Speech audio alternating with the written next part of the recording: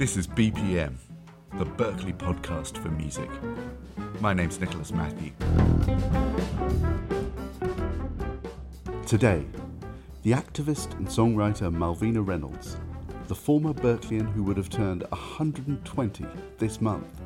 I'll be talking to her daughter, the storyteller and singer Nancy Schimmel, who graduated from Berklee in the 1950s, about Malvina Reynolds' life, music, and politics.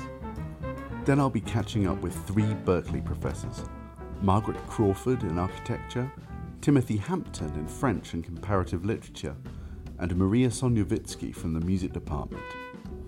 We'll be talking about the meaning and history of Malvina Reynolds' Little Boxes, the Daly City houses satirized in perhaps her most famous song, the history of anti-suburban sentiment, and the musical politics of the civil rights era.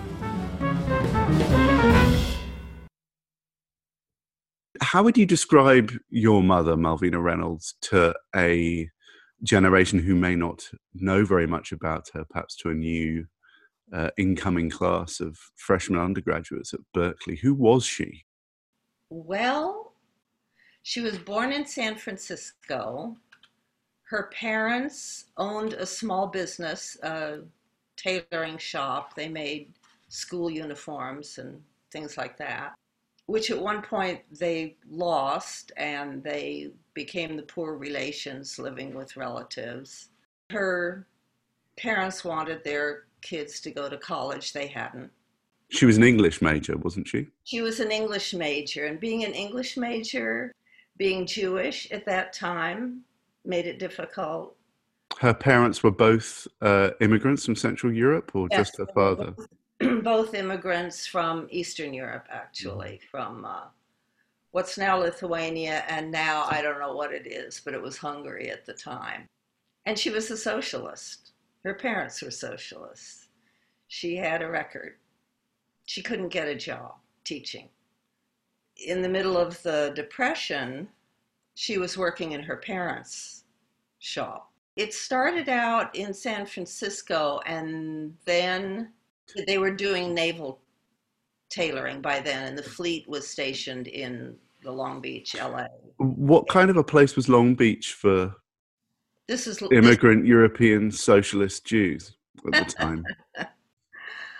Well, I'll tell you, their home was raided by the Ku Klux Klan, if that gives you a clue. Her parents were having a fundraising party for the defense of the Scottsboro Boys, who were black youths who had been accused of raping two white women, and of course had been railroaded. And so they were finished with the party, and most everyone had gone home. There were a few people left having coffee in the kitchen, kind of, the way parties go.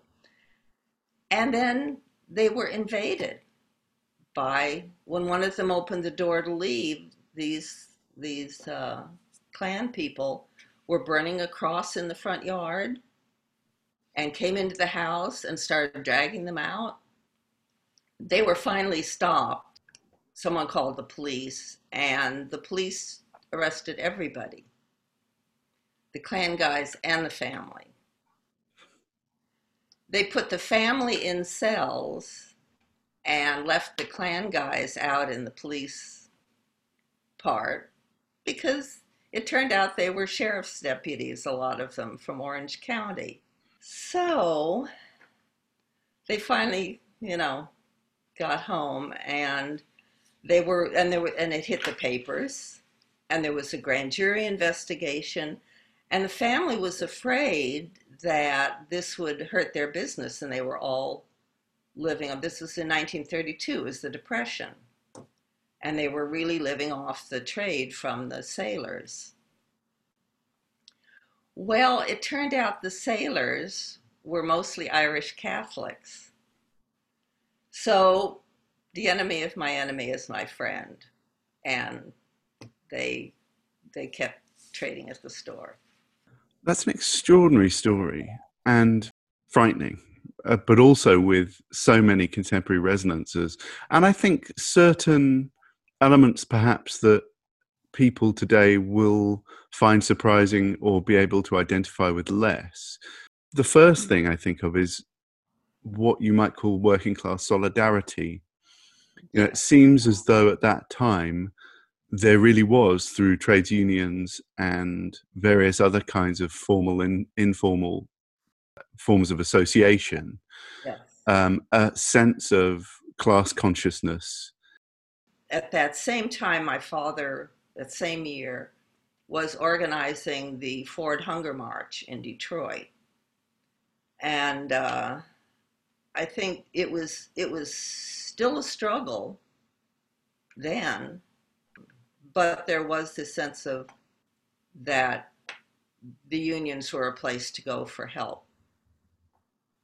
I think also perhaps another element of it that seems very unfamiliar today is the presence of communist and socialist politics as a kind of mainstream, or at least marginal mainstream within a working class politics.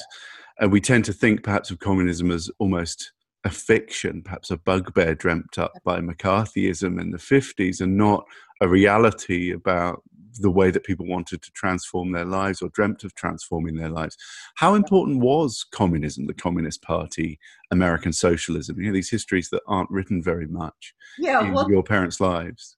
They were both, I think the communists more active, both in the labor movement and in what wasn't the civil rights movement yet then, but in supporting, well, it's a really complicated thing because a lot of the unions were segregated.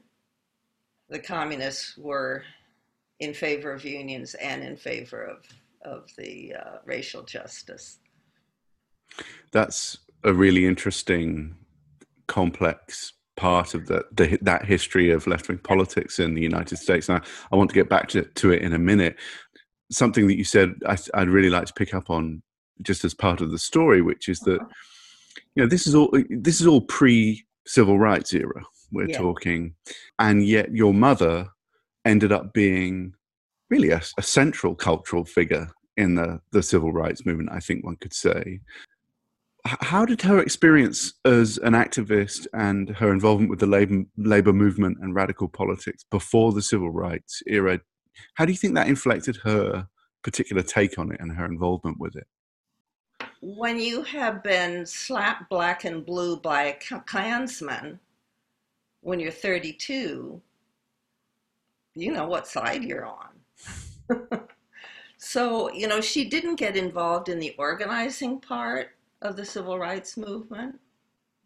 She wrote a few songs about it. Of course, she wrote It Isn't Nice. She also wrote one, What's Going On Down There. So she was very aware of it. What she was organizing at that time was she was in the peace movement. So was I. And of course, she wrote What Have They Done to the Rain, about the nuclear testing, which was making people sick and killing people. I mean, you also went to Cal and were a psychology major, I believe, and graduated in the late 50s. Yes. So in a real sense, you're much more of the civil rights generation than your mother. So how do you think your experience of the free speech movement and the civil rights movement was shaped by your mother's experience, and also your mother as a increasingly prominent figure, at least culturally, within that movement? Yes, well, when I started at Cal in 52, and she was not well known yet. She was known in left circles. She had written songs for the Henry Wallace campaign. She was in People's Songs. So she was known, you know, in a certain level of people, but she didn't have a hit until Belafonte recorded turnaround. She was not well known at the time that she went back to Cal to get some music classes. What year was that? It was 54, I think. I started in 52 and we overlapped a little bit. And what happened was she was putting out her first songbook, Song in My Pocket, that was published by the California Labor School, which was, of course, a left-wing entity in San Francisco. And Lou Gottlieb was helping her with writing down the music because she didn't, it's complicated writing down music.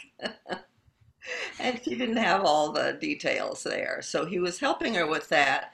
And he said, I'm not going to help you with this again. You're going to go to school and learn how to do this yourself. So she did. She went back to Cal, and she has a story she tells about that, which is that she was signing up for classes, and the TA who was helping her said, "Oh, I'm sorry, I can't sign you up for this one because you don't have the prerequisites." And she drew herself up and said, "I already have a PhD. I'm just coming back to take a few things." "Yeah, oh, all right," he said, and signed her up. She didn't say that the PhD was in English, not music. The Berklee Podcast for Music. Little boxes on the hillside, little boxes made of ticky-tacky, little boxes on the hillside, little boxes all the same. There's a green one and a pink one and a blue one and a yellow one, and they're all made out of ticky-tacky, and they all look just the same. Yes, and her first hit was Pete Seeger's recording of Little Boxes. And that was at a time when he was blacklisted and other people did not record it until he recorded it because they wanted him to have the hit. So that was something that she had a say in. I mean, certainly nowadays, people in music, particularly when talking about the 50s and 60s, are very conscious of very unequal patterns of credit for producing music, which is obviously not only profoundly racialized, but gendered as well. It's pretty interesting that your mother is this sort of hub, really, to whom so many musicians and activists came, nonetheless herself ceded the limelight to people like Pete Seeger in the 1960s, or so it seems from our perspective. Well, he had been performing since the 30s, I think. He was a performer. He wasn't really a songwriter. There was a prejudice. It was definitely misogyny, but it was particular against someone of her age. I mean, a man of her age would have been okay, but for a woman of her age to try to get into music. She had started out singing folk songs, but as soon as she started writing her own songs, she was singing them. And when she started touring in the 60s, she never sang anything but her own songs. And she started before there was a term singer-songwriter. So, she was a woman singing songs she wrote. I don't know. She has been referred to, and in fact was referred to in one of her obituaries, as a blues singer. Now, she'd written a couple of blues, and she'd written some bluesy songs like No Hole in My Head. But I think maybe it's because of her age. It's okay for women blues singers to be older, to be middle-aged. But it's not okay for women pop singers to be older. They have to be young. And she was as much influenced by the pop music of her time as she was by the folk music. She heard both. How did she write songs? Well, Little Boxes, she just scribbled the words down in the car. Because they were driving past that row of little boxes on the hillside. Is it true But that those little boxes are the ones near Daly City now? yeah, yeah. It really was about conformity, not about architecture.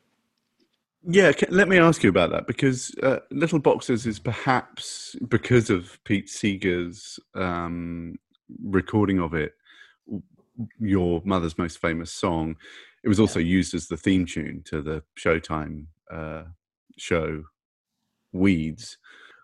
Some people, when you read about this song, frequently it will be criticized for an apparent snobbery, I think.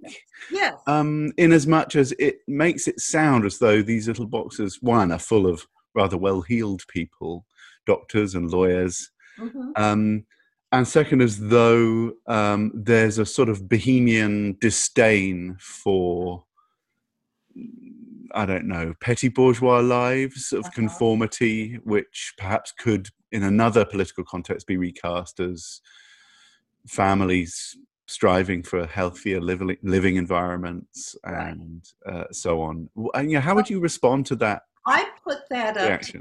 up to East Coast bias, because they pointed to Levittown's, which were struggling families, getting there first.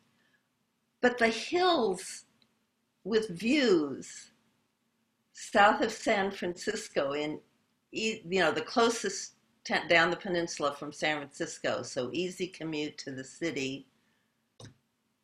These were not for working class.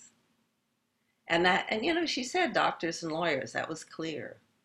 Did she, and this is a question for our undergraduates, I think, did she think that the university was a place that encouraged conformity and turned out conformists? Oh, I think the university did both. It depended on what you went in for. And I think that's true today. Well, actually, it's more true today that you go in order to get trained for a job simply because the university costs so much. When I went to Cal, there was no tuition. There was an incidental fee. It was $37, which, in today's money would be $150 a semester. And that was it. So people could go. That's truly a different world. And not feel like they had to get a degree in business. So it is a different world, the university. And I don't know it. I really don't know it. The Berklee Podcast for Music.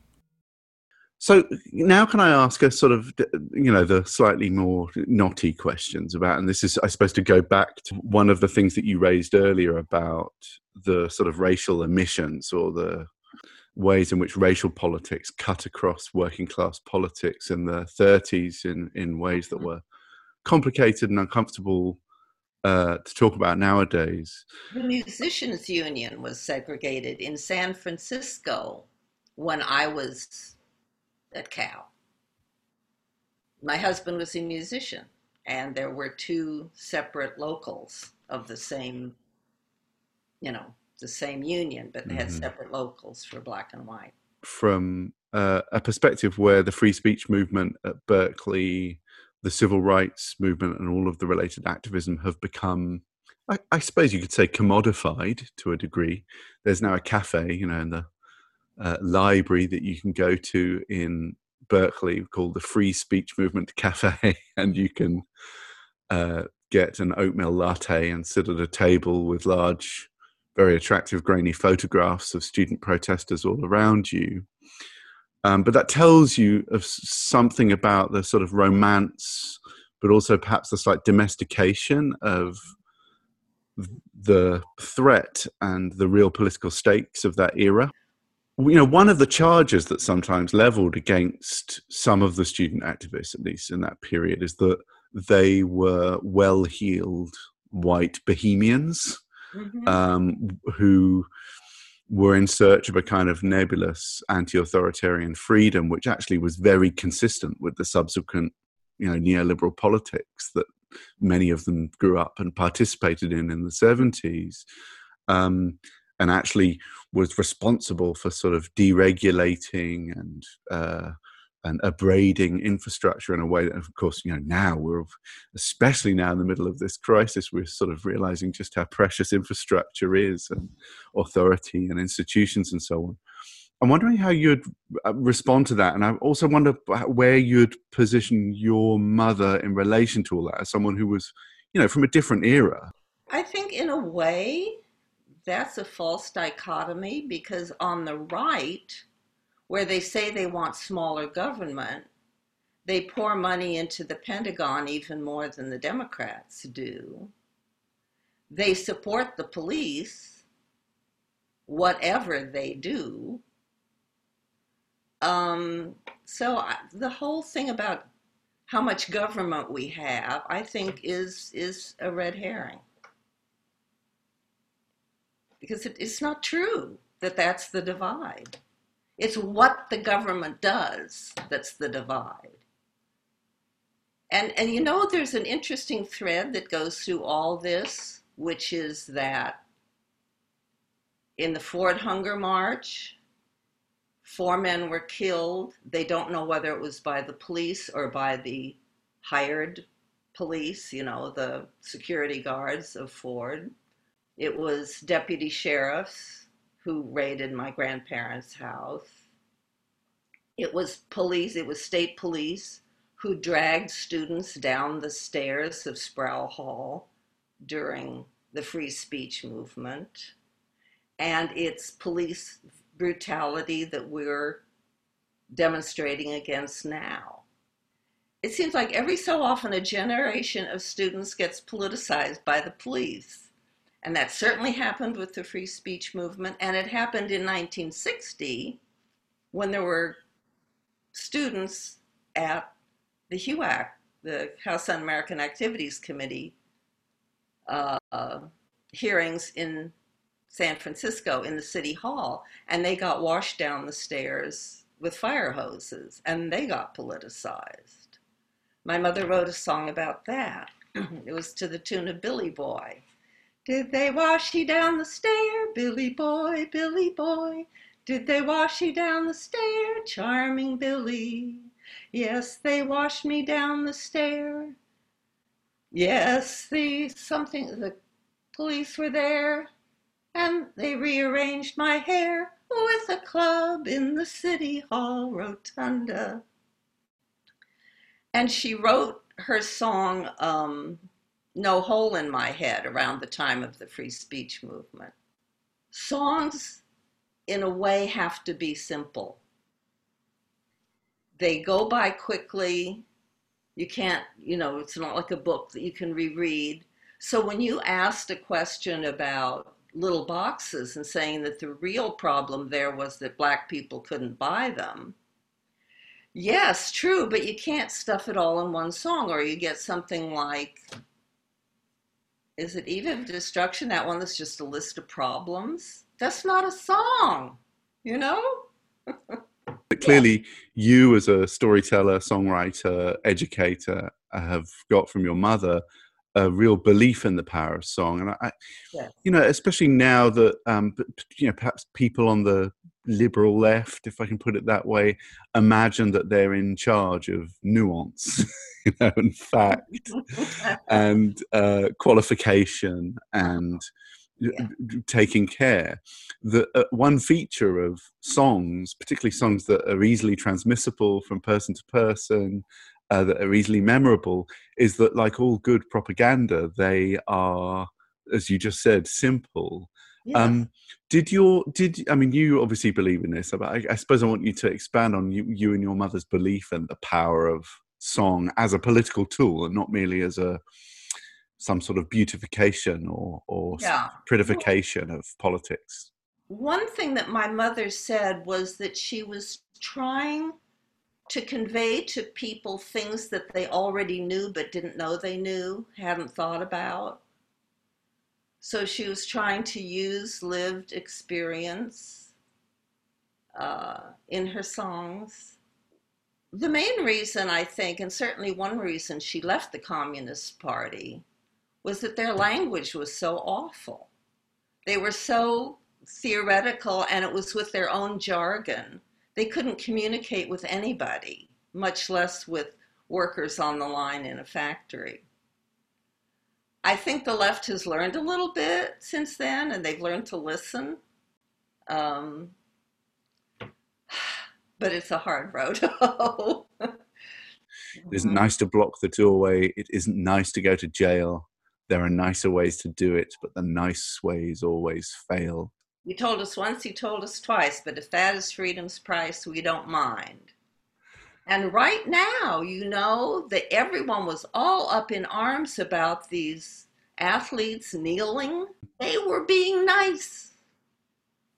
It didn't work. So now we have people in the streets blocking traffic, and people are saying, that's not nice. Well, no, we tried nice.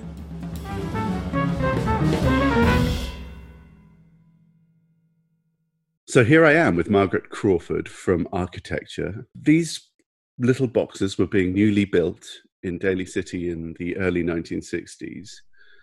Who was building them, and who were they for, and who ultimately would live in them? Was it doctors and lawyers?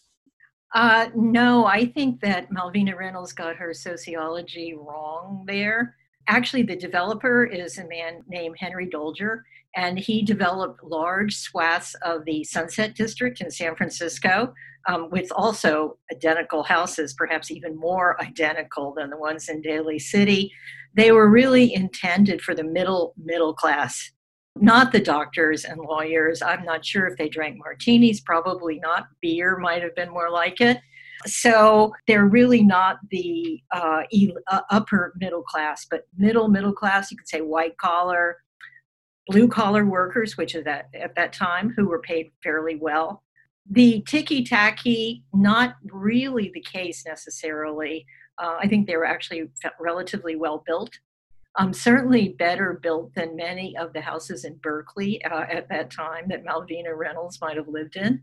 Running through the interview was I think, tension between left-wing politics and the left-wing aspirations of a particular generation of white bohemians and the racial politics that cut across it. What's the history of race immigration patterns with respect to communities like the Daly City Little Boxes? Well, I guess I would say it's complicated. Daly City, the Westlake neighborhood, which are the little boxes, were really designed as a whites-only community. But a lot of things changed in 1965. Immigration laws changed, 1968 open housing laws. And so new people moved in, and a lot of the new people who moved in were Filipino immigrants. And now Daly City is known as the Pinoy capital. It has the largest percentage of Filipinos in the United States. It's known in the Philippines very well as a desirable destination. So times change and places change. It's interesting that Malvina Reynolds' critique of Daly City doesn't have anything to do with the racial restrictions. It actually is a taste critique. Monotony and conformism is equated with repetition of housing types. And that's a issue called environmental determinism, in which the idea is that your environment totally determines your outcomes. And so houses that are all the same equals people who are all the same. This leads us, I think, into something that I'm going to talk more about with Timothy Hampton and Maria Soniavitsky in a moment. It's to do with the very deep history of despising the suburbs, you could say, that, you know, maybe starts with people like Betjeman and, I don't know, maybe even Eliot's Proof Rock, and takes you through Beatles' Nowhere Man and entire swathes of anti-suburban culture in the 1970s.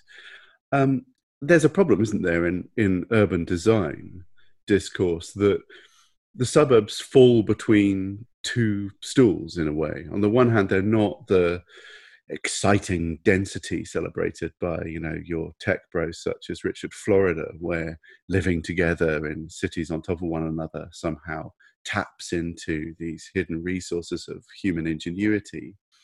But on the other hand, it's not pastoralism. It's not escaping from the city. It's this middle space that's dominated by the automobile, not public transportation, and thus is rarely identified with virtues such as creativity. The suburban critique is really an intellectual and professional critique.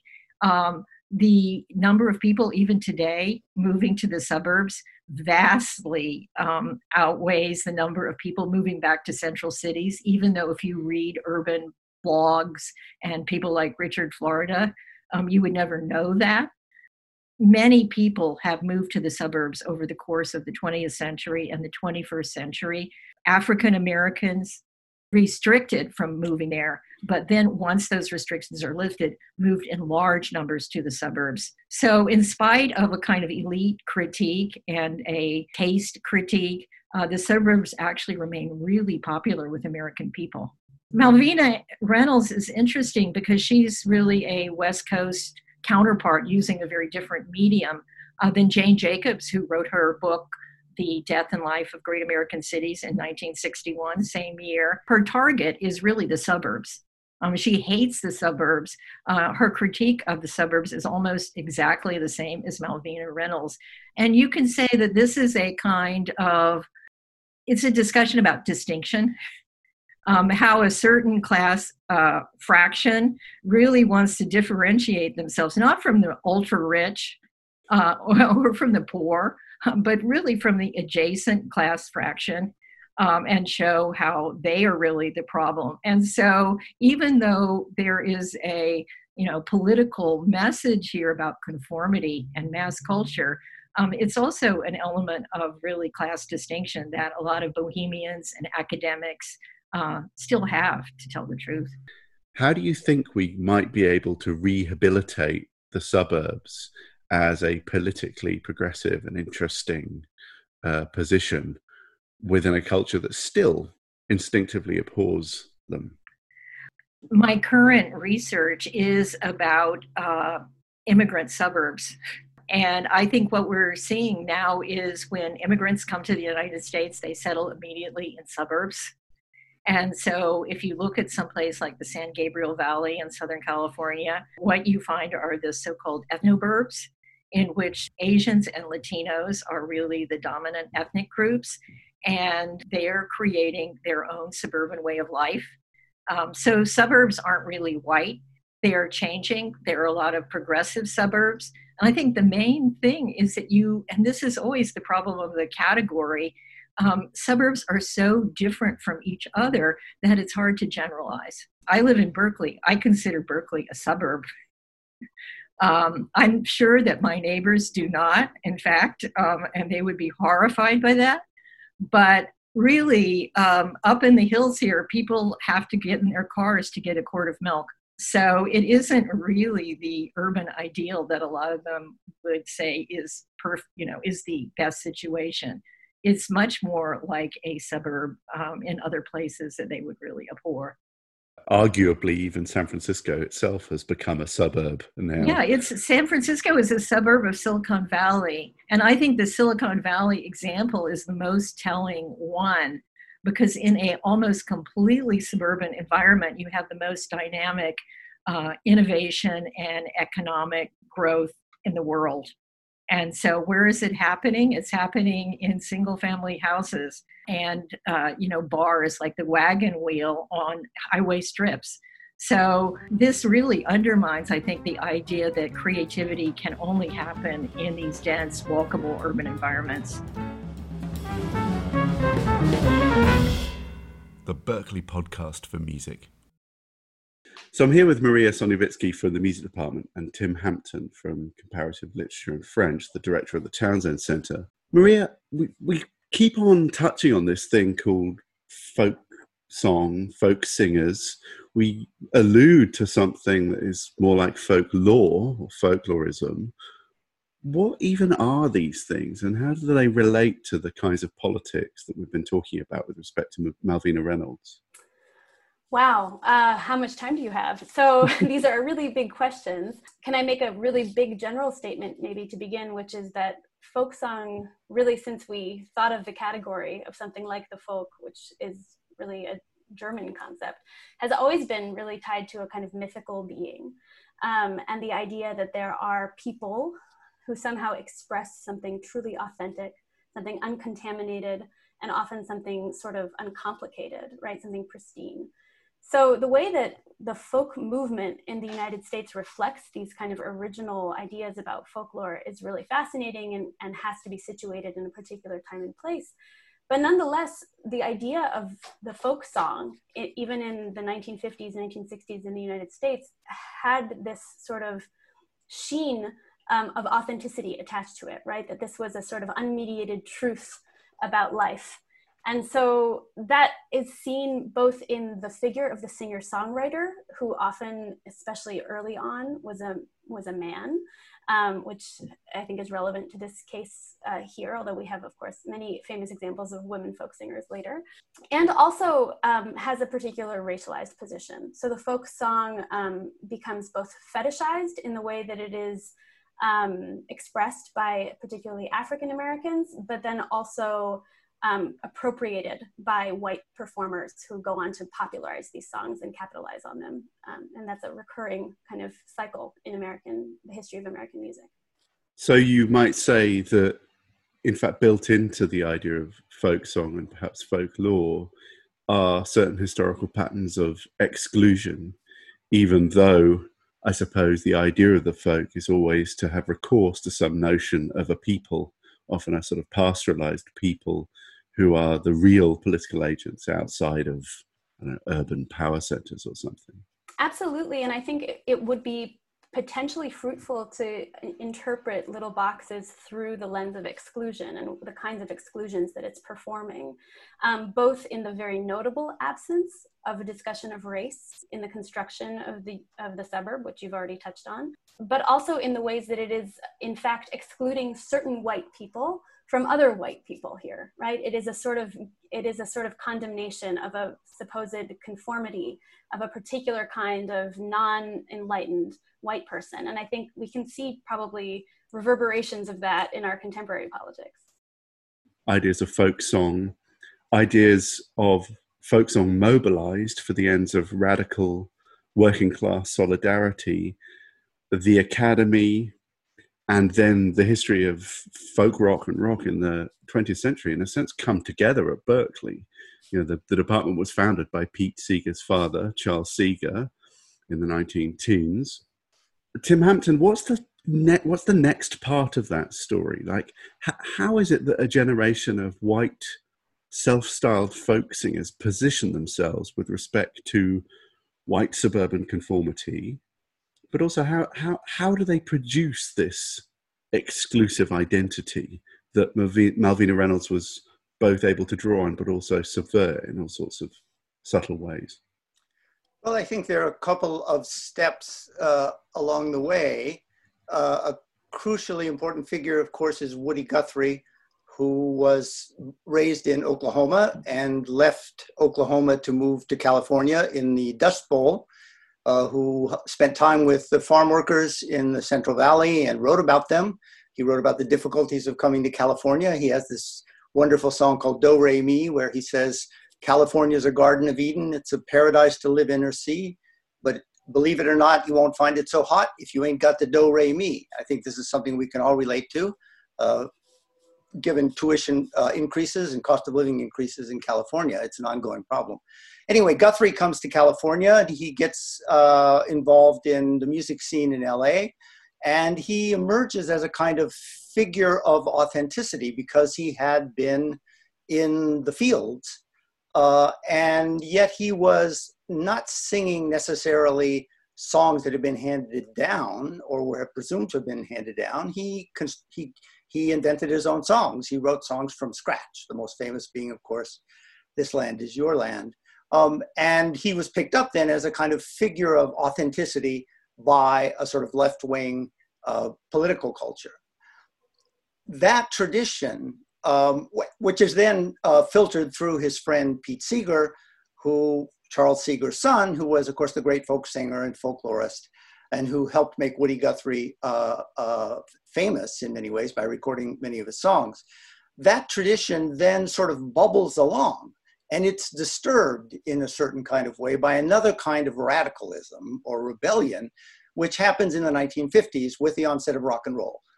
In the 1950s and the beginning of the 1960s, there's a sense that pop music in all of its forms has become completely boring, first off, and also completely artificial and overproduced and slick.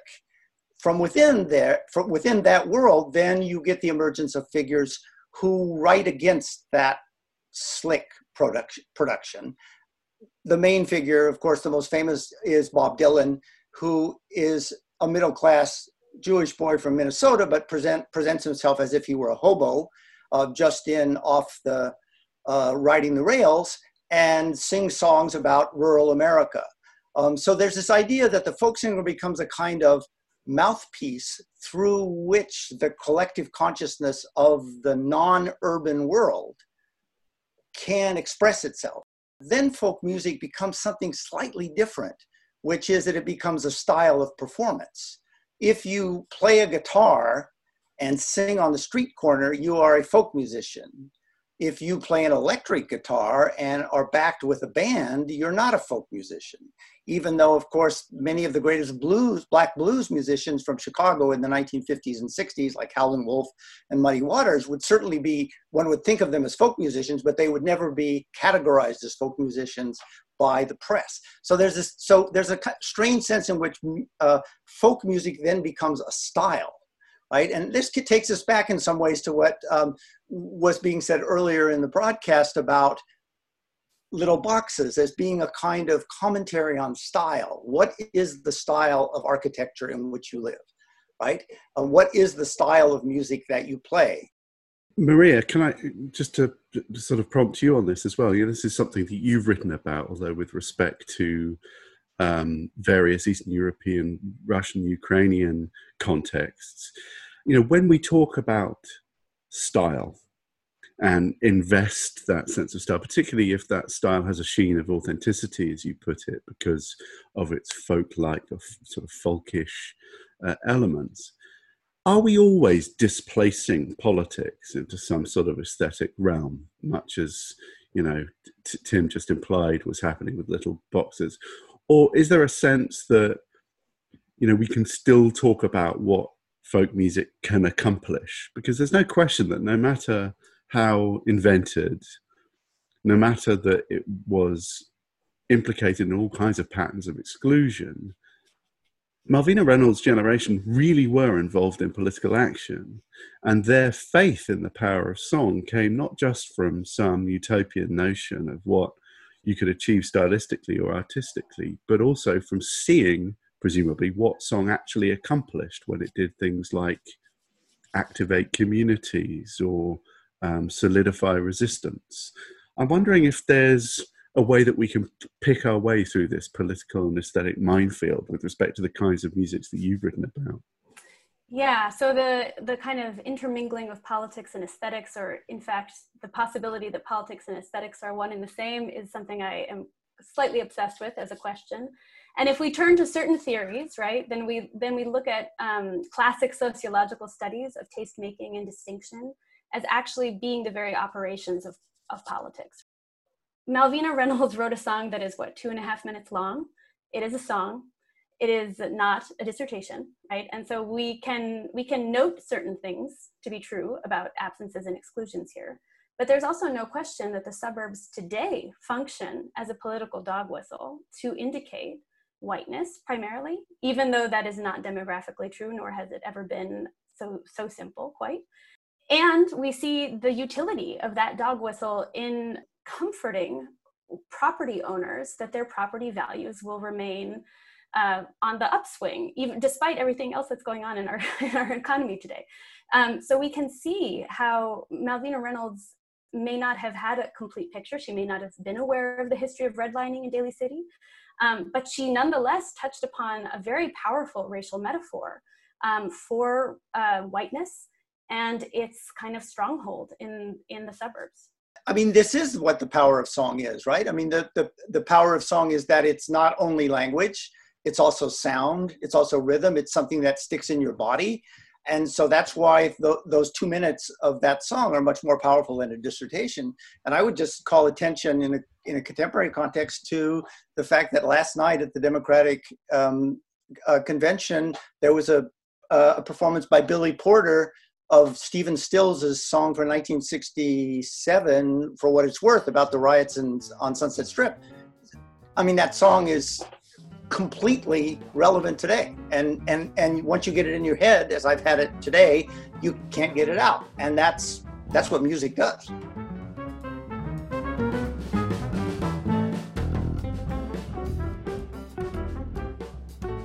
Thanks to Nancy Schimmel, Timothy Hampton, Maria Soniavitsky, and Margaret Crawford. Follow us on Twitter or visit us at the Music Department website, where you'll find links to further reading and listening based on today's episode, information about Music Department events, how to donate to the Music Department, and much, much more. My name's Nicholas Matthew. That was BPM.